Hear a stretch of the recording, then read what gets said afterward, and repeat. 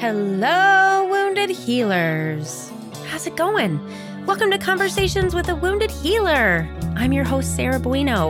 I'm a psychotherapist in Chicago, and I am so excited to be with you today. And I'm really excited to share today's guest with you. And before I do that, I just wanted to say thanks. I am just really appreciative of the folks who send messages, the folks who are patrons, and the folks who are just listening. I look at the download numbers and sometimes I think about all y'all are people. It's not just numbers and it's not about me and the success of the podcast. It's really, I really desire to build community with this. And even though I don't talk to every single one of you, there's a part of me that is sending love and appreciation to every single person who's listening. So I just wanted to say thank you. And also, before I introduce today's guest, so Melody, I'll just tell you, Melody Lee is today's guest. They are amazing. We had such a wonderful conversation. And I wanted to give a super duper major plug for their platform, Inclusive Therapists. So if you're a therapist and you're listening to this, there is a particular platform where most therapists advertise their services. I'm not going to name names because I don't want to get sued. But that platform, My Practice Head Heart Therapy, we actually decided to leave that platform this year. There's been controversy over the years about how inclusive that platform is. And apparently, I guess, only once in the last however many years that they've had their magazine, there's only been one person of color that's been on their cover. And Inclusive Therapist has been the absolute answer to ending our relationship with this other company. And it truly is amazing. Melody is such a powerful force in this world to be reckoned with. And I thank them from the bottom of my heart for creating this beautiful space. And, a lot of therapists are like, oh, well, does it actually get referrals? Are people looking at it? Yes, we get referrals all the time. And the thing that's really cool about it, I think, by the way, Melody's not paying me for this. I'm just saying this because this is like a true endorsement from a user of the platform. We get so many referrals from it. And the thing that's really especially cool about it is the referrals that we get are generally more aligned with the type of work that we already do. Right. So if somebody's just, finding you on some random platform or they just find your website, they might not really be tuned in to everything that you do. But because Inclusive Therapist is really putting forward, talking about how you work with marginalized populations and how do you feel about social justice, we get clients who are into that stuff too. So just a plug, if you want to sign up for inclusivetherapist.com, I highly recommend it. So commercial out of the way, let me introduce you to Melody Lee. So Melody Lee is a colony-born migrant and diasporic settler on Turtle Island. They are a queer therapist of color, mental health liberation activist, and keynote speaker. They founded Inclusive Therapists, a mental health directory and community that celebrates and centers people with marginalized identities, especially queer, trans, Black, Indigenous people of color. Melody offers collective care and education focusing on decolonizing mental health and healing racialized trauma. So please enjoy this really heartful, amazing conversation with Melody Lee. Melody, welcome to Conversations with a Wounded Healer. Sarah, thank you so much for having me. It's my honor to be here. Oh, it's my honor. No, it's my honor. No, it's my honor. We can fight for the honor. Well, at any rate, I'm really glad you're here. Thank you. Yeah. So I can just kind of let folks know how I found out about you. My practice is part of the Inclusive Therapist Network, and you're just a badass doing some badass shit in the world. So I've been following you ever since I found out about inclusive. I see the look on your face like, oh, I've been following you and I'm just like in awe of how you're just so powerful in such a really beautiful, important way right now. So I'd love for you to tell people more about what you're doing in the world. Well, Sarah, firstly, so grateful to be in community with you and with others as well. And to hear these words, yeah, I am a little bit taken back because it feels like most of my day is spent emailing people. Like, it's not glamorous. I'm just emailing. I'm an email machine. Yes. And so to hear this, it actually does fuel my soul. A little bit about Inclusive Therapists for those that are, hearing about it for the first time. We are way more than a directory. We are a community that celebrates the strengths of and also centers the needs of people with marginalized identities, especially the BIPOC and Two-Spirit LGBTQ plus intersection. And we are a community of mental health providers, healers, therapists, where we, learn with one another. I think education is a big part of it. And we also mobilize to advocate for anti-oppressive liberatory practice to further this field of mental health. Yeah. And you're kicking ass at it. You really are. Yeah. I hope it's affirming. And I feel like I spend my days all on email too. So people are seeing what you're doing, obviously. And I think that's sometimes we feel like we're doing it in a vacuum. And I see it and I honor it. And I know other people are too. Well, thank you. I'm receiving that. And it's weird because there are times when I want to be seen. And then there are other times when I'm like, I also just want to be in a hole and do this thing. And so I have my days too. Yeah. Well, I'd love to hear more about like the inner workings of Melody. If you want to share, like, I love therapist origin stories. So why did you become a therapist? What was your path to getting there? Anything you want to share in that realm is good. Sure. Happy to share. So my origin story, my paternal name, Lay, means child of the tree. My maternal name, Lum, means forest. So there's a lot of tree presence, spirit in my lineage. My element is wood. And when I share that with folks, like, no one's surprised. They're like, yes, that makes sense. I have embodied kind of I'm told, the strength of wood, this grounded presence, and at the same time, kind of taking in what's in the environment and hopefully putting some good things back out there. My lineage, I'm from a lineage of Fisher people, and my people are from Hong Kong. And so I was born in colonized Hong Kong when it was a British colony. That is their story. I don't use his story anymore. Their story of my ancestors. Thank you. My ancestors, my elders. And so growing up in colonial Hong Kong really does inform my practice and the community work that I do. My work is grounded in decolonialism and decolonization, anti-oppression, because it is so intimate to me. So growing up in colonial Hong Kong, without question, since birth, I have become indoctrinated and have internalized colonial ideology, white supremacy, cis heteronormativity, classism, ableism, all of that. I embodied that without choice.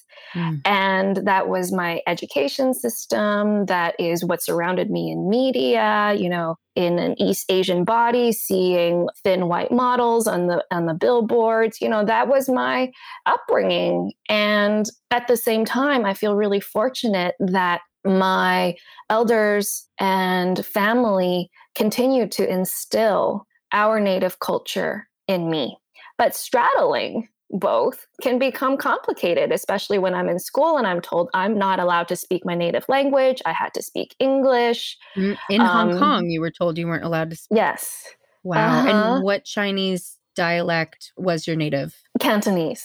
Cantonese. Okay. Yes. And thank you for asking. And so there's a lot of this, and classism is connected to colorism, and we see that a lot in Hong Kong as well. And so these are things that I embodied. So my prejudices, my biases were internalized. And at the same time, the harmful part is when I internalize this ideology, I'm actually learning to hate myself. Right. To think less of myself and to reject my own people, my own people's way of being. So Hong Kong officially stopped being a British colony in 1997. We are supposed to have... Wow. Yes, it's very recent. Whoa. You seem surprised. Wow. Fuck off. Like, what? Okay. You're Go on. not the only Sorry. one that's surprised. Absolutely. This is the Yeah. reaction I get a lot because when I talk Wow. about colonization, oftentimes people think this is something that happened, Mhm. hundreds of years ago. This is very recent. Mm. And also that, of course, a coloniality, right? The internalization of colonial constructs and coloniality of power, that continues to exist, even when, a place is politically, has shifted. And of course, the colonial project is still continuing on Turtle Island where we are today. And so with all of that, Hong Kong is supposed to have sovereignty for 50 years. And unfortunately, communist China decided that they're not going to uphold that end of the agreement. And right now, my Hong Kong people are hurting because of a lot of really oppressive practices that are happening. And so my parents, alongside others, had foresight that things are probably going to get oppressive, chaotic. And so we had the privilege to migrate to what is called so-called Canada. And so, landing in Canada as an immigrant came with its own set of challenges as well. And so How old were you? I was 8 years old. Oh, wow. Uh-huh. That's a tender age. It is. Wow. It is. And trying to, of course, acculturate as quickly as possible. And again, there's this another level of rejecting our people's way of being that includes our ways of tending to ourselves and our wellness, collective wellness, collective care, all these things I just started to reject. And that was really hard, between me and my parents. Can I ask a question about that too? Absolutely. Was the move towards acculturation, was that something that you internally felt like you had to do? Was that your parents saying you had to do it? Was it just the people around you, othering you and you wanting that to change? Like, what was it that drove that for you? I love that question. And I actually remember very clearly the first day of school. And the first day of school, I told myself, I'm going to learn Canadian English as quickly as possible. I'm just going to master this. To the extent where my first degree, I majored in English. And now looking back, now I think twice. I'm like, was I, worshiping the language of my colonizers? Was I that deeply indoctrinated? Perhaps. And how much of that was survival? It's really hard to unblend because I needed that. And at the same time, I also lifted that up as something that I thought I revered. And so it's complicated. And so then I had a different identity. I had an identity of a migrant and an immigrant, and seeing my family, my parents navigate that. And so as I grew older, and I think another part of it is we were also indoctrinated into colonial Christianity. And so as a queer person of color that was raised to worship white Jesus, apparently a white homophobic Jesus. Oh, rude. That is not, what denomination-ish were?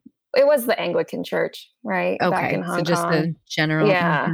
And so there's all of these ruptures that happen when you're asking about my internal processing. It's on one hand, loving my parents and wanting to honor them, at the same time needing to fit in, to acculturate, and also knowing that this religious practice is hurtful to me and knowing that it's harmful to others. And how do I hold all of that together?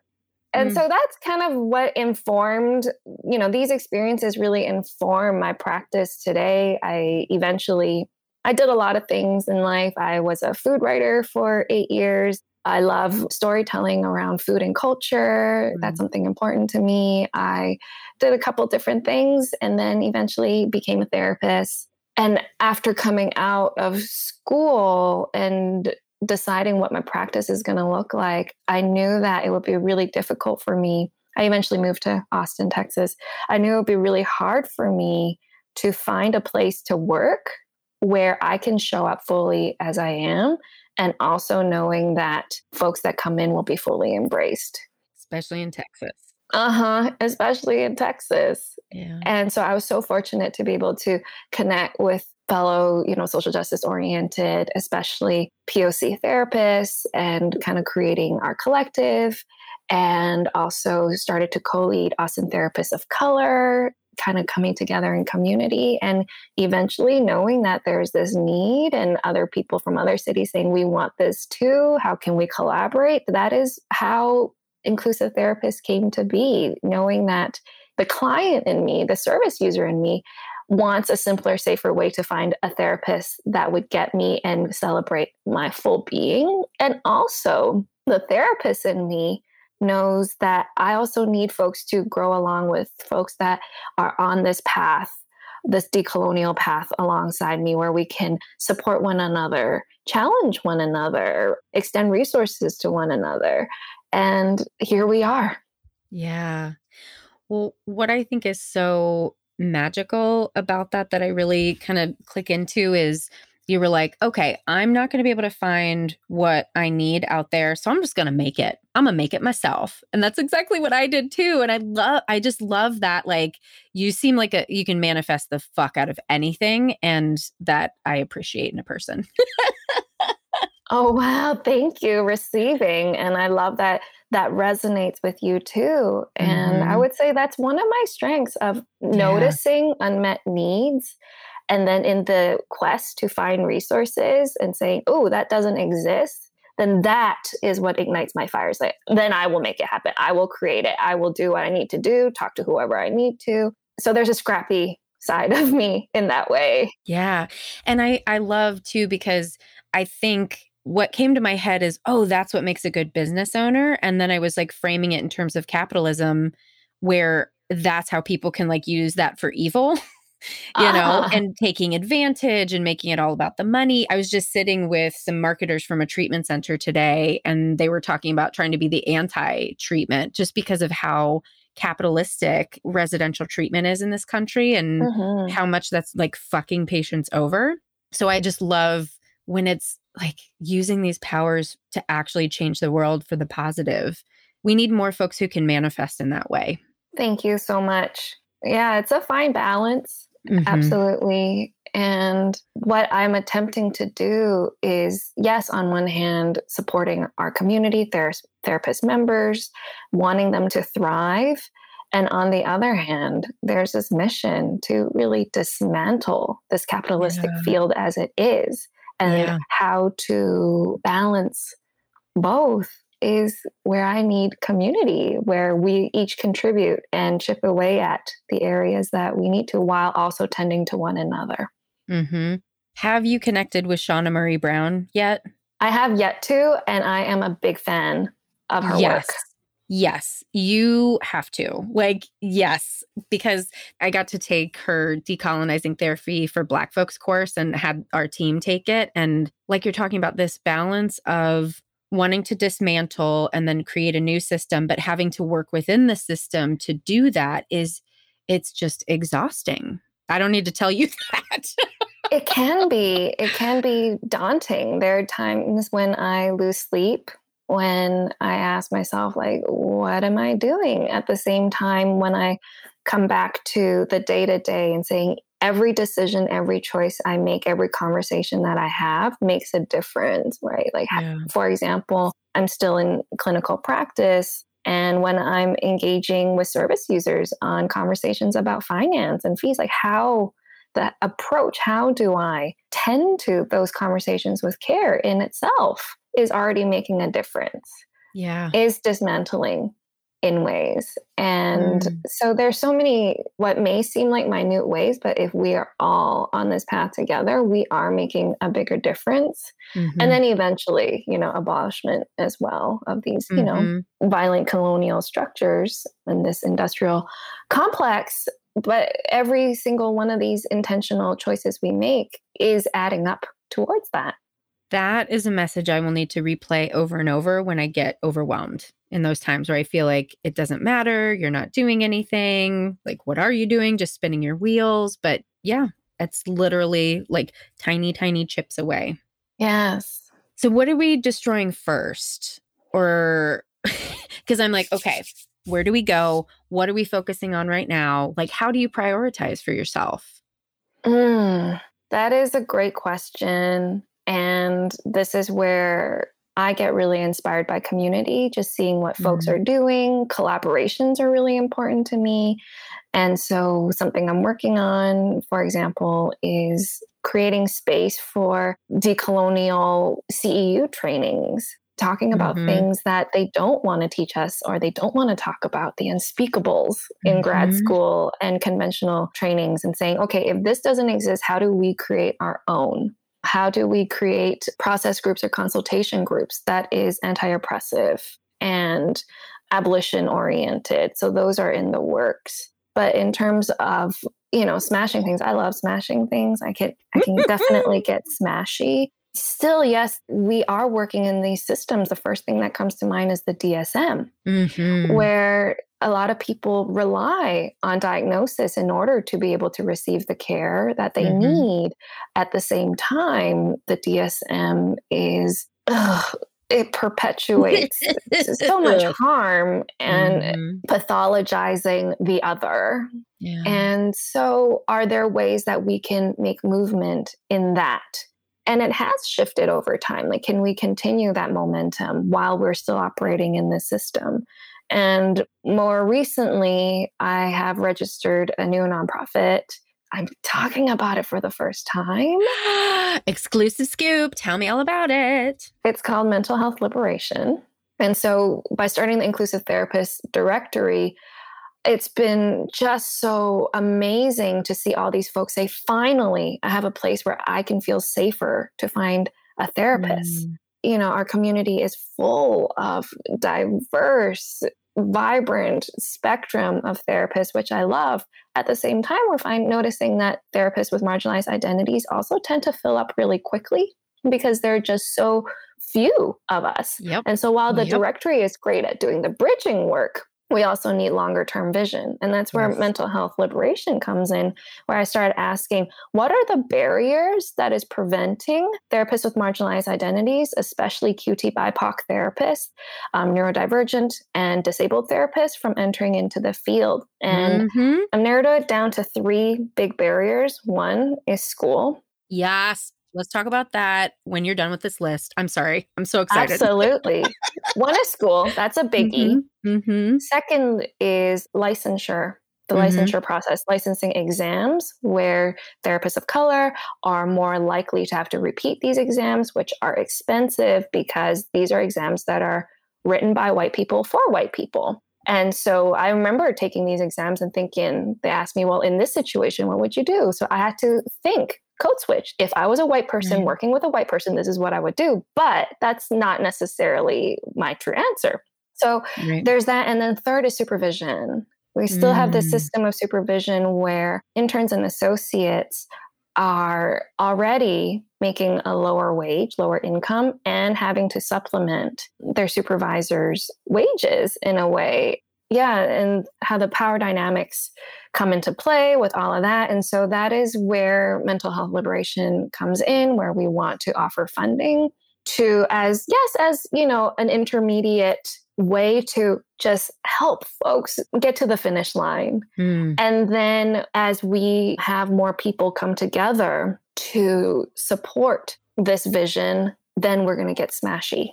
Ooh, count me in. Let's talk about school. And I'd love to just share my experience because I teach at a local university where I actually got my master's degree. And the thing that I've noticed, particularly with students of color, like a lot of the students of color that I would have in my classes had several jobs, were also trying to do their internship at the same time, which is unpaid, right? Everybody knows that.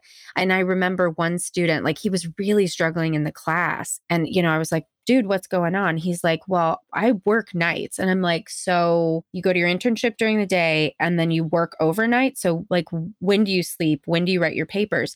Like he just couldn't do it. And I was so mad at the school for not telling this kid, like, this system is not set up for you, right? And then him paying this degree is at least $60,000 for somebody to get. And so I was like so furious at the school. And as the professor, I'm always like, how am I supposed to support these students in this system that is so rigid and I mean, they do have the part-time, all of that, but it's not adequate. And then we have, of course, like just academia is so problematic in general, but like there need to be different options. Definitely. Definitely. When a person's survival needs aren't being met, how do we learn?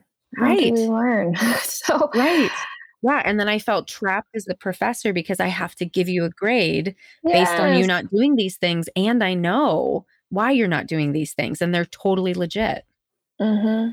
Yeah. So this first barrier really prevents a lot of gifted people from even, entering through the doors. Mm-hmm. And so if there are ways that community can come together and realize what a big issue this is, and yes, donations help. At the same time, we really need to address this on a structural level, from an institutional level. What would that look like? Because I have such a hard time visioning something completely new when it comes to these big institutional systems. Like, what would you like to see? Once we smash it all down, what's going to be left? That's a great question. I don't have all the answers. What? Well, I know, I'm out right? Here. There's so much pressure to come on and to give all the answers. Just kidding. No, there's not. I said I was just going to show up as me. However, I have a recent encounter with academia. Actually, I recently... Yeah, you posted. Tell us all about it. Basically, long story short, I am now a proud PhD dropout. Yeah. And because I was encountering just the rigidity of academia, and I found this one program where it claimed to be, one of the very few programs in psychology that is supposedly framed and grounded in decolonial, anti-oppressive, liberatory work. And so my first question is, why hasn't the school given the land back? Ooh. So let's start there. Let's give the land back. So all of these institutions are on stolen land. And as long as they continue to uphold power on stolen land, it will continue its colonial project. Can you break down what does give the land back? Like, what does that physically actually mean? Giving the land back, the rights of the land back to Indigenous peoples. And until we do that, anything that is taught as liberatory or decolonial cannot truly be. And in terms of smashing, I mean, even before smashing, it's give the land back. When we give the land back, then we have more space and more breadth to say, okay, how do we want to structure these learning environments? How do we prioritize people in a way that is humanizing, that people are not numbers, people are not resources to extract information and experiences from? How do we tend to one another in community? How do we make this an equitable process? But this, academia is very much hierarchical, and it needs to be, because it needs to continue to establish itself as a power on stolen land. And so while I don't have all the answers, that is usually the first place that I go. And from there, then that leaves us a lot of room to reimagine. So this is really a dumb question, and I'm going to own that, because this is not oppositional at all. It's just literally like, I don't know yet. So where do we go when we give the land back? Do we go to Europe? Do we go back to Europe where we came from? Like, literally, I'm not being oppositional. I'm just like, literally, how does that work? Where do I go? Yes. Tell me where to go and I'll go. These are really great questions. And so land back, and I am just a student. I'm a student on Turtle Island learning from Indigenous teachers. Land back can mean a lot of things. And land back means literally giving the land back. And it's returning land to people that have been displaced and letting them have sovereignty to say how this land should be tended to. Oh, so got it. Okay, that makes more sense, because I'm like, do we get displaced? Because I'm not mad about that. But then, okay, so it's essentially when I give the land back, then you get to tell me whether I stay or go. Dig. Yes. Okay. And so when I'm thinking about a university or academia, the fact that it continues to uphold so much power, and it has used knowledge and education as part of colonization, right? Mm-hmm. Then how would the outcome be good for mental health? It can't be. Mm. And so all of this, like in my mind, I can't make sense of it, how violent colonial institutions can teach and raise up folks that are going to be well and well-rounded and tended to, taken care of so that we can be resourced to care for one another. Yes, we can, because we as people are powerful. We as community are powerful, but that is not how these schools are often set up. They have good intentions. Right. And so the story that you shared about that student, like this is one of the unfortunate symptoms of the structure. And so I'm sure that there are experts, academic experts, that would be able to offer, many amazing ideas. At the same time, some basic ideas would be like, again, looking at curriculum, looking at who is teaching these courses.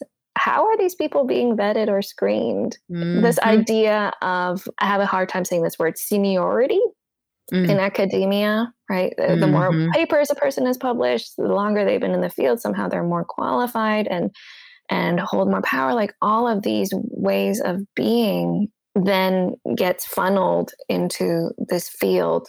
And so then we get to the licensing part. We're learning all this stuff so that we can pass this exam.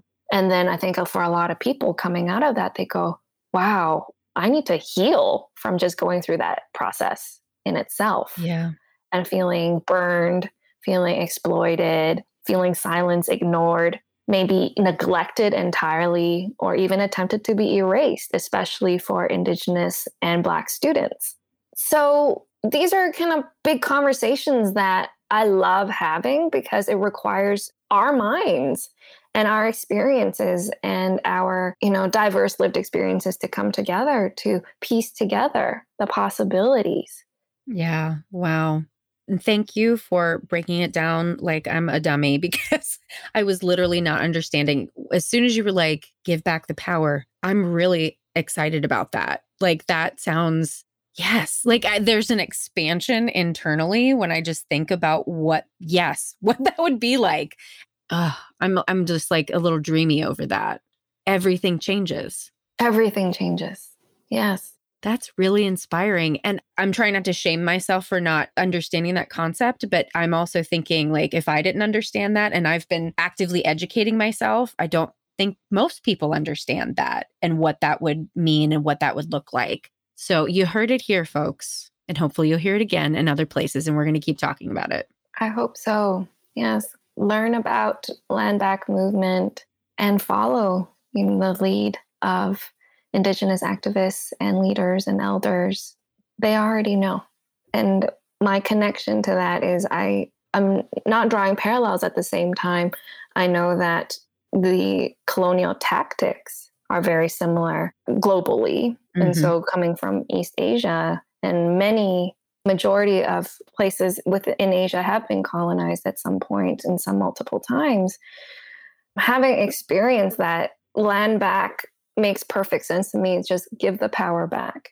Let us have sovereignty and agency and determination of how to govern, how to take care of us, and without paying my oppressors taxes. Yeah.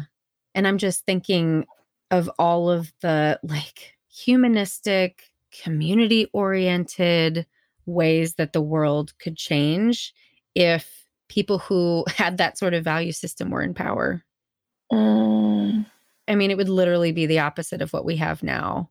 This is making me get reignited into like politics, because I kind of like had to shut down for a minute after Biden got elected. And I'm like, okay, let me just fucking breathe for a second. But we don't have that much time, because the midterm elections are going to be next year, and there's shit that has to be done. Oh my God.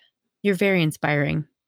Thank you. And I give credit to my teachers. Yeah. What are your, I'm sure there are countless, but if you can name, land back movement, what are some other really important teachers that you could share with our listeners? One of the teachers I admire would be Dr. Jennifer Mullen, Decolonizing Therapy. Her work has been very impactful to me. So right alongside Land Back would be Black liberation. And I speak as a settler, a diasporic settler, and I'm speaking to migrant and immigrant communities, especially from Asia, where a lot of us are here. We migrated to escape trauma, to escape imperialism, colonization, war. And so we embody trauma.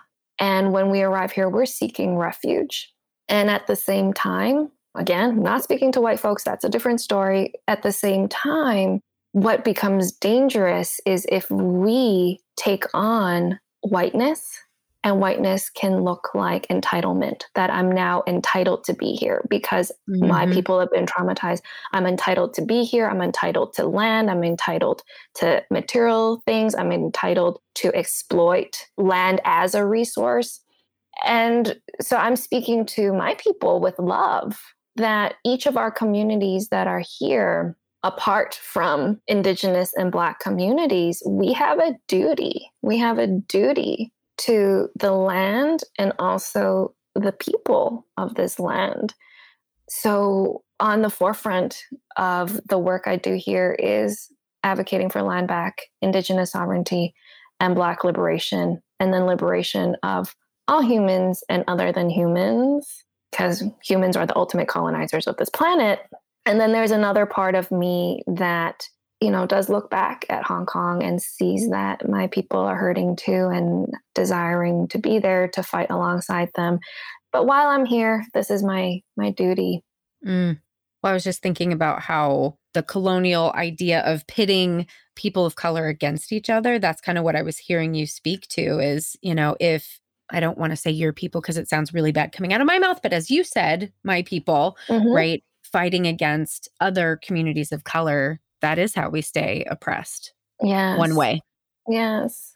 And so I look to these teachers like Dr. Jennifer Mullen, love the work of like Erica Hart with, also coming from intersectional lenses as well, and listening, learning, following, and deprioritizing myself, but at the same time being able to draw from my lived experiences, my people's lived experience to say, oh, I have a sense of what that pain is like. And so that pushes me to learn and to follow and to act. What you're talking about is so important. I almost just don't have anything to add. Like we can drop the mic right there. Well, we are coming close to the end of the hour, and I haven't even asked the questions that are the questions of the show. Do you consider yourself a healer? Wow, that's a big question. I am healing, and I know that I have gifts to hold space for others that desire healing. And I believe that as I heal, that those I'm in contact with, that I'm in relationship with, also the land and other than humans I'm in contact with, also experience healing. I'm not sure about the label, but I know that healing is happening. Yep. What I've gathered after asking this question, 160 plus times is that the way that people are coloring the word healer is how they answer it. And I say that everybody's a healer, just whether you tap into that gift or not. So in that realm, and a lot of people say too, I don't want to call myself a healer, but if somebody else does it, I'm not mad about it. So I think you're doing healing work. That's for sure. Thank you. And I see so many, like I experience healing from others too. So if somebody says that they experience healing through or around me, I also need to honor what's happening. I have to honor that experience. Yeah. Well, how do you feel about the term wounded healer? That one is juicy. Right? Of course, each of us have experienced trauma in different ways, to different degrees, to different lengths and depths. And so when we are hurting, of course, the cliche is true that we are more likely to hurt others with our pain. And so I see it as a privilege that I have been able to receive healing and receive care. And so from that place, I also want to extend that to others. And as I heal, I then feel more responsibility. As I heal, I feel more responsibility to tend to others Because for many people, the opportunity to rest, to experience healing and restoration is a privilege. And so I know that I'm able to do the work that I do because others have tended to me. So I feel that duty to also extend care. And that's another really good reminder when we feel like we're not making a difference or we're not doing the big things we're supposed to do, is that, yes, we're offering rest. We're offering just space. That's part of liberation. A lot of the healing or the tending to that I offer is through food. I love cooking for others. I believe food is therapeutic. Allowing people to just come and rest and to dialogue and to eat nourishing food is probably my favorite way to extend healing. And so we need that also in clinical and therapeutic spaces. There's this weird thing about, we're not supposed to eat in sessions. Like, please eat. Yes, right? Let's eat together. Can we? It's a natural body function. Yes. And it's also so cultural that it's very awkward for a lot of cultures to just, people in cultures to just sit face to face and talk. It's like usually we would be sipping tea or eating. And so I hope that, yes, there's the smashing. And at the same time, there's also more injection of love, of togetherness, of humanity into the ways that we extend healing too. You're a special human. I swear to God, I'm not like trying to butter you up or blow smoke up your ass. I'm just really appreciating that we're getting to have this conversation and that you're extending like a light to me right now that I feel like has been dimmed. So thank you. I'm breathing that in. Thank you. Thank you for your words. And I am so grateful that we get to share in this space where we can just dialogue and be. So I feel very welcomed in this space, and you give me a lot to think about too. Are you in Austin? Is that right? Yes. Well, next time I come, I'm coming to dinner. I hope so. I hope so. Because the way you talk about food, I'm super into that. Yeah, food's my favorite. It was being a therapist or becoming a chef. Those were my kind of two paths. So cool. So do both. You're amazing. I love it. Well, we are almost to the end of the hour and I want to respect your time. Do you want to share with folks where they can find you and follow you? Sure, happy to. So to find me, you can visit my website, melodylee.com. Lee, it's spelled L-I. And on Instagram, it's Melody Hope Lee. And please visit us, inclusivetherapist.com @inclusivetherapists. Wonderful. And is there anything that we didn't talk about that you want to leave listeners with today, or any summary popping into your head? You don't have to, so no pressure, but just thought I'd ask. I feel complete. Thank you, Sarah. Wonderful. Thank you. Thanks so much to Melody for being a guest today on Conversations with a Wounded Healer. To find out more about Melody, you can visit our website at www.headhearttherapy.com/podcast. And as always, thanks to Andrea Klunder and the Creative Imposter Studios for editing, to Liam O'Donnell for the album art, and to Ben Mueller for our theme music. Until next time, bye-bye.